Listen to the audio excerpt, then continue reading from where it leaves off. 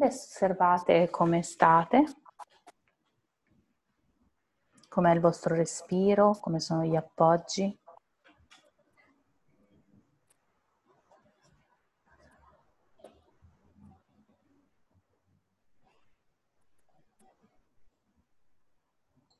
Come sentite il bacino appoggiato sul pavimento? Paragonate il lato destro al lato sinistro, quale vi sembra più aderente al pavimento. Poi osservate le scapole, le spalle. Qual è la spalla che poggia di più? Fotografate queste sensazioni, anche la vostra emozione, e osservate sempre il vostro tandem, il punto che è in mezzo, sotto il bacino però dentro di voi, sotto l'ombelico però dentro, dove c'è l'intestino, proprio quel centro, quel cuore. Quindi tra l'ombelico e il bacino, il pube, all'interno. E osservate il respiro. Poi rotolate su un fianco, sul fianco destro. Iniziamo dal fianco destro. E poggiate la testa su un cuscino.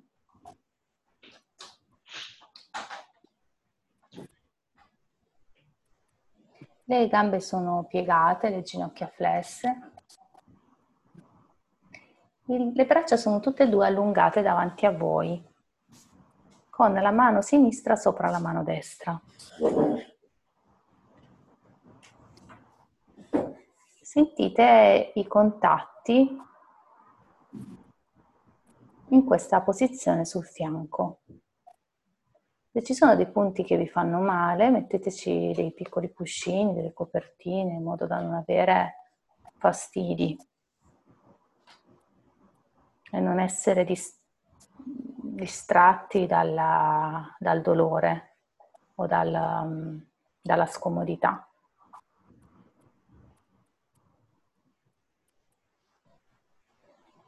E adesso immaginate che sul lato destro, oltre la vostra mano, le vostre mani, che sono una appoggiata sul palmo dell'altra, ci sia un oggetto che volete raggiungere. Mi viene da pensare a un cellulare che generalmente vogliamo afferrare. E con la mano sinistra la fate scivolare sulla mano destra per raggiungere questo oggetto. Quindi scivola fino ad arrivare sul pavimento, poi torna indietro, quindi fate questo movimento di andare e tornare. E quando andate e tornate, osservate cosa si muove insieme alla mano. La mano probabilmente tirerà dietro il polso, che tira dietro l'avambraccio, che tira dietro il braccio, che si porta dietro la scapola sinistra e un po' il torace. E osservate anche la testa cosa fa.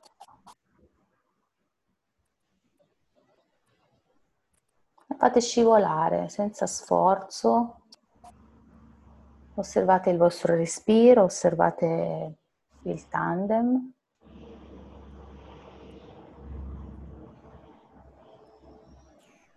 E lo fate fin quando vi piace, fin quando scoprite qualcosa di nuovo in questo movimento.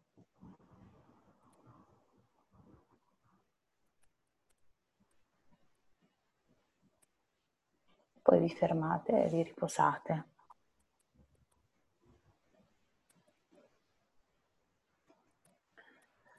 Quando vi riposate, osservate gli appoggi sul pavimento, il vostro respiro.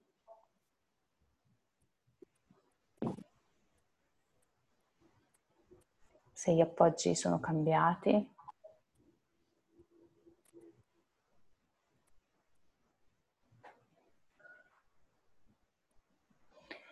poi di nuovo rimettete il palmo della mano sinistra sul palmo della mano destra. Riprovate a raggiungere questo oggetto.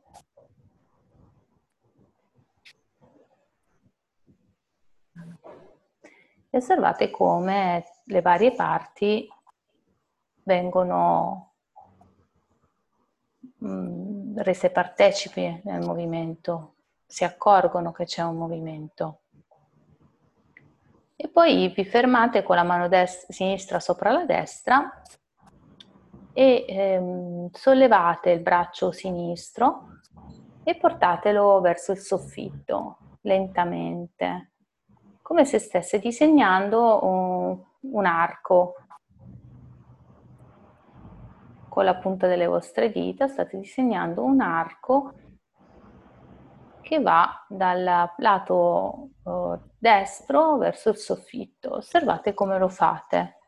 Lo fate più volte, lo fate lentamente. Osservate cosa fanno gli occhi e la testa. Se preferiscono partecipare al movimento, quindi guardare la mano o rimanere orientati verso destra. E provate a lasciarli orientati verso destra, quindi non seguite la mano fa questo movimento.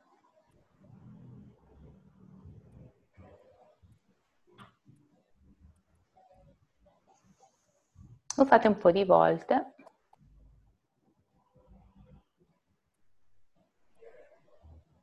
E poi man mano ingrandite l'arco gradualmente, portando il braccio un po' a sinistra, però senza arrivare al pavimento. Fate piano piano. Andate fin dove è facile. Con la testa sempre orientata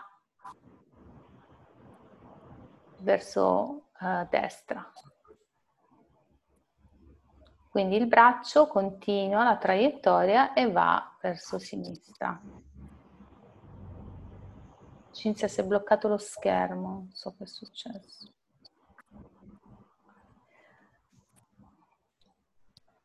Poi vi fermate.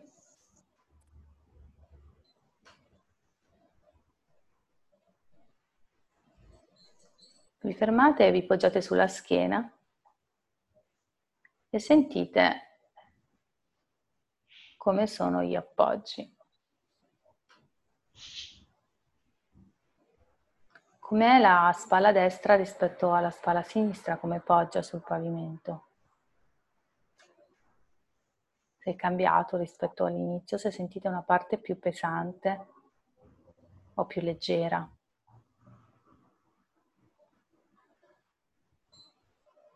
Poi di nuovo rotolate sul fianco destro, mettete la mano sinistra sopra il palmo della mano destra.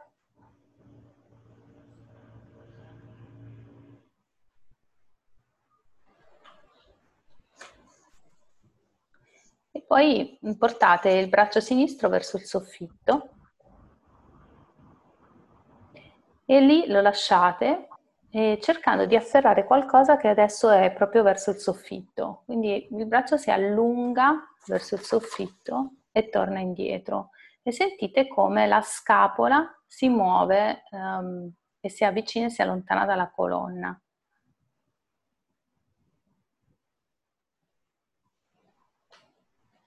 Provate anche a pensare di svitare una lampadina e quindi fate ruotare il vostro braccio intorno al proprio asse. Questo l'avevamo fatto, questo esercizio da sdraiati sulla schiena. Quindi come vedete i movimenti si ripetono cambiando l'orientamento. Provate appunto a ruotare e poi di nuovo andate nella direzione del soffitto come a raggiungere qualcosa.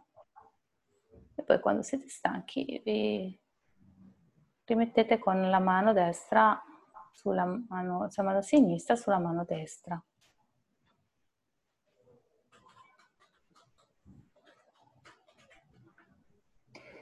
E pensate adesso di raggiungere qualcosa nella direzione sul pavimento, quindi non si solleva il braccio, scivola, la mano scivola sul pavimento, non si solleva, quindi andate fin dove riuscite e sentite la scapola cosa fa quando allungate il braccio davanti a voi e quando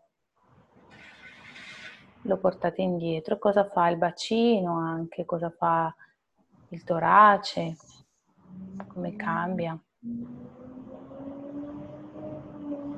E poi di nuovo portate il braccio verso il soffitto e continuate in questo arco anche sul lato sinistro facendo seguire la testa. Questa volta lo sguardo segue il movimento e vedete se è facile, è più facile arrivare a toccare il pavimento, se manca ancora un pezzo, com'è, lasciando il bacino fermo sul lato. E se ancora manca un pezzettino, vi riposate un attimo, riposate sulla schiena, sentite il contatto con il pavimento.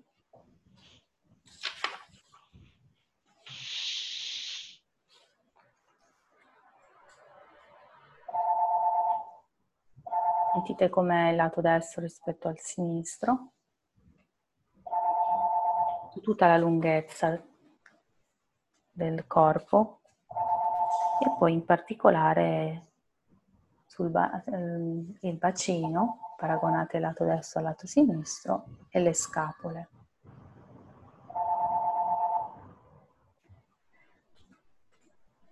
Poi portate l'attenzione osservate il respiro, portate l'attenzione sul tandem e poi rotolate sul lato destro, portate la mano sinistra sulla destra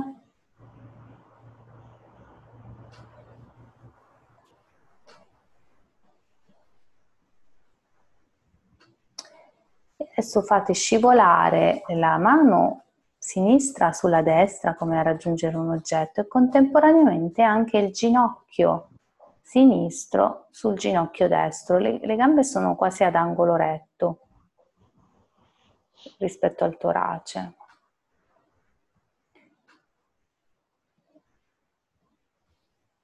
Il ginocchio quindi va avanti e indietro insieme alla mano. Le ginocchia rimangono unite. Il piede sinistro resta sul piede destro, non si sposta, è solo il ginocchio che si sposta. Quindi è un movimento che avviene dentro l'anca, dentro il bacino. Questo scivolamento. E poi fate il contrario, cioè mentre la mano va in avanti, il ginocchio va indietro.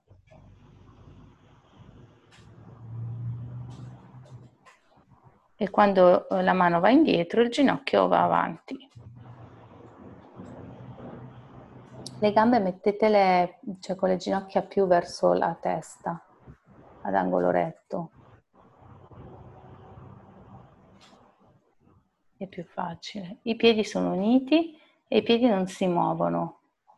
Punto di contatto del piede destro sul pavimento, il piede sinistro sopra il piede destro e solo il ginocchio sinistro che scivola sul ginocchio destro in avanti. Quando scivola in avanti il ginocchio sinistro, la mano va indietro.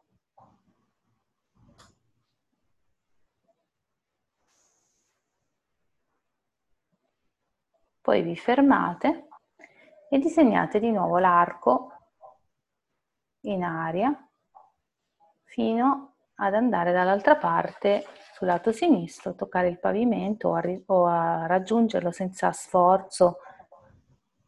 La testa segue senza sforzo e vedete fin dove arrivate. e poi lo fate un po' di volte e vi fermate rotolando sulla schiena.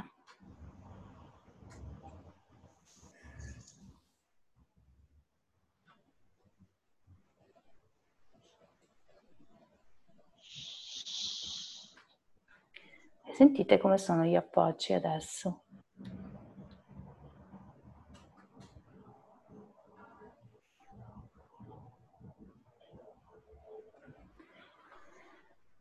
Che differenza c'è tra la scapola destra e la scapola sinistra, il bacino destro e il bacino sinistro?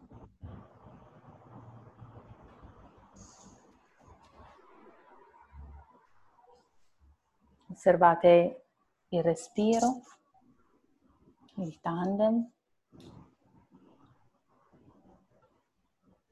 il vostro centro e poi lentamente rotolate sul fianco sinistro, mettendo la testa sul cuscino e il palmo della mano destra sul palmo della mano sinistra. Le ginocchia sono piegate ad angolo retto e questa volta cercate di raggiungere questo oggetto sul lato sinistro, quindi fate scivolare la mano destra sulla mano sinistra, come vorrei raggiungere qualcosa. E mentre lo fate, sentite cosa succede alla vostra testa, alla vostra scapola, alla colonna, al bacino.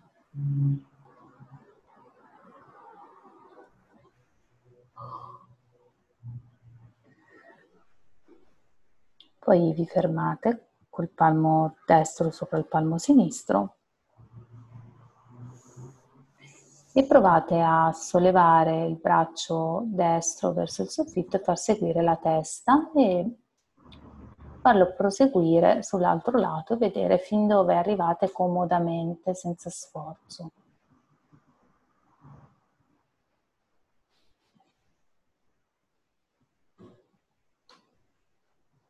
E tornate indietro.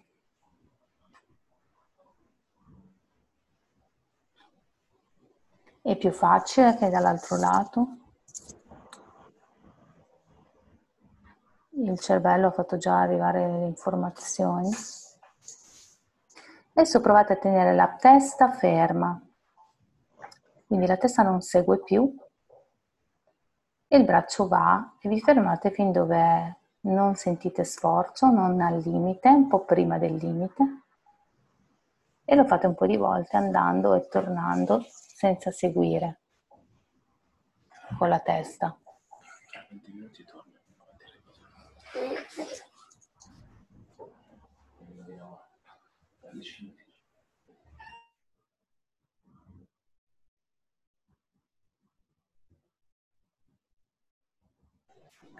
E poi fate seguire anche la testa e vedete se è cambiato qualcosa, se è più facile.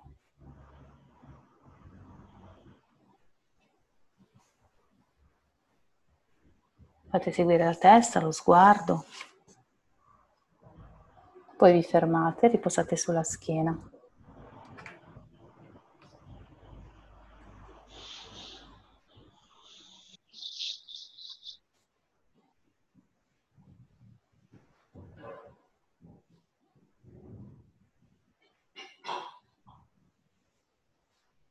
Sentite come sono gli appoggi, cos'è che è cambiato.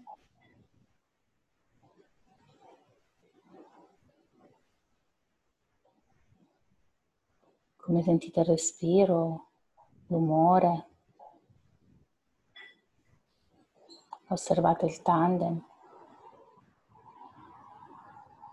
E poi di nuovo rotolate sul fianco sinistro, la mano destra sopra il palmo della mano sinistra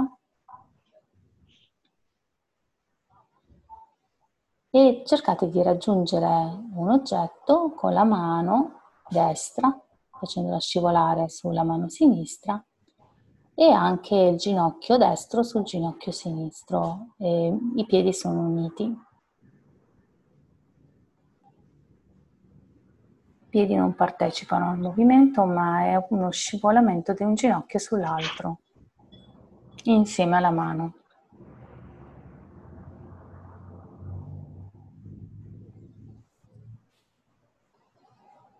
E poi andate nella direzione opposta della mano rispetto al ginocchio, del ginocchio rispetto alla mano. Se la mano va in avanti, il ginocchio va indietro, se il ginocchio va in avanti, la mano va indietro. E sentite cosa percepite all'interno del vostro corpo, nel bacino, nelle scapole, nel torace, una sensazione interna.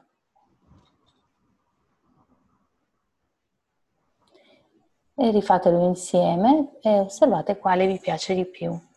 Se andare insieme con la mano al ginocchio o andare in direzioni opposte.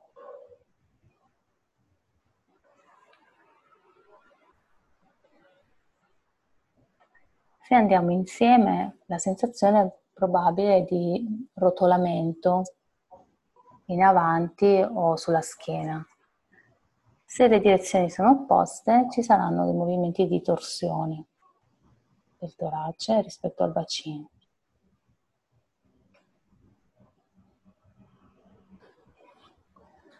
E poi un'ultima volta vi fermate e sollevate il braccio destro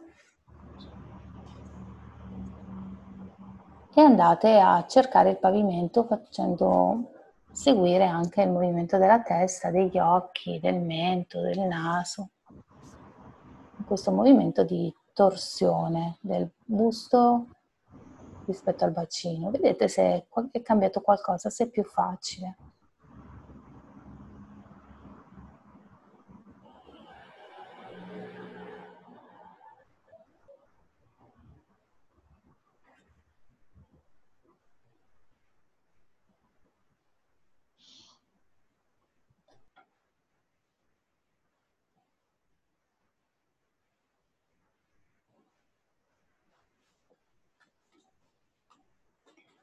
Lo fate finché vi piace e poi riposate sulla schiena.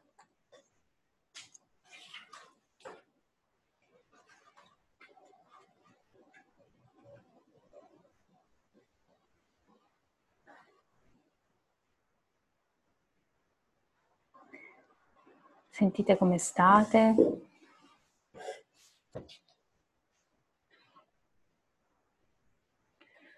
Osservate le linee del vostro corpo, delle braccia, delle gambe, della colonna. Osservate il tandem, il respiro.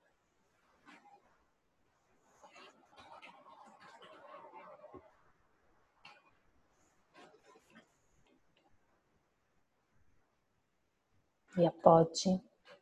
Cosa è cambiato rispetto all'inizio della lezione?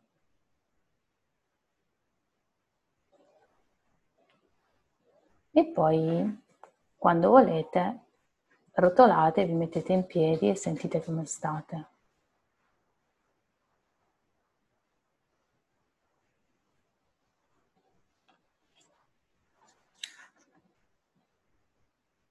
State nella lezione, vi mettete in piedi, sentite gli appoggi dei piedi sul pavimento, dove va il vostro peso, se va sul lato destro, sul lato sinistro.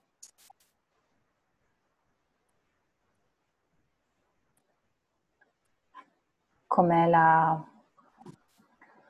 sentite la colonna. Non fate movimenti, non muovete testa e spalle, lasciate integrare queste nuove sensazioni, perché a volte il corpo si sente diverso e allora cerca con dei piccoli movimenti di scrollarsi di dosso quello che ha preso per ritornare nelle sensazioni conosciute. è una modalità automatica di volersi scrollare di dosso quello nuovo per paura. Quindi state, non fate movimenti con le spalle, con la testa, diversi da quelli che sono stati già fatti durante la calma, ma semplicemente sentite come state,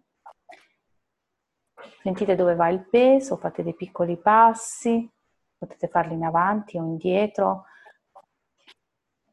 aprite gli occhi, vedete dove va lo sguardo, come vedete davanti a voi.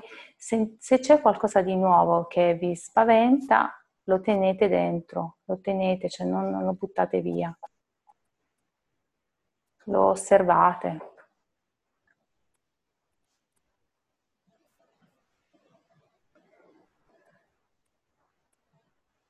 Sentite questa nuova sensazione di posizione delle ossa dentro di voi, quindi anche una nuova immagine.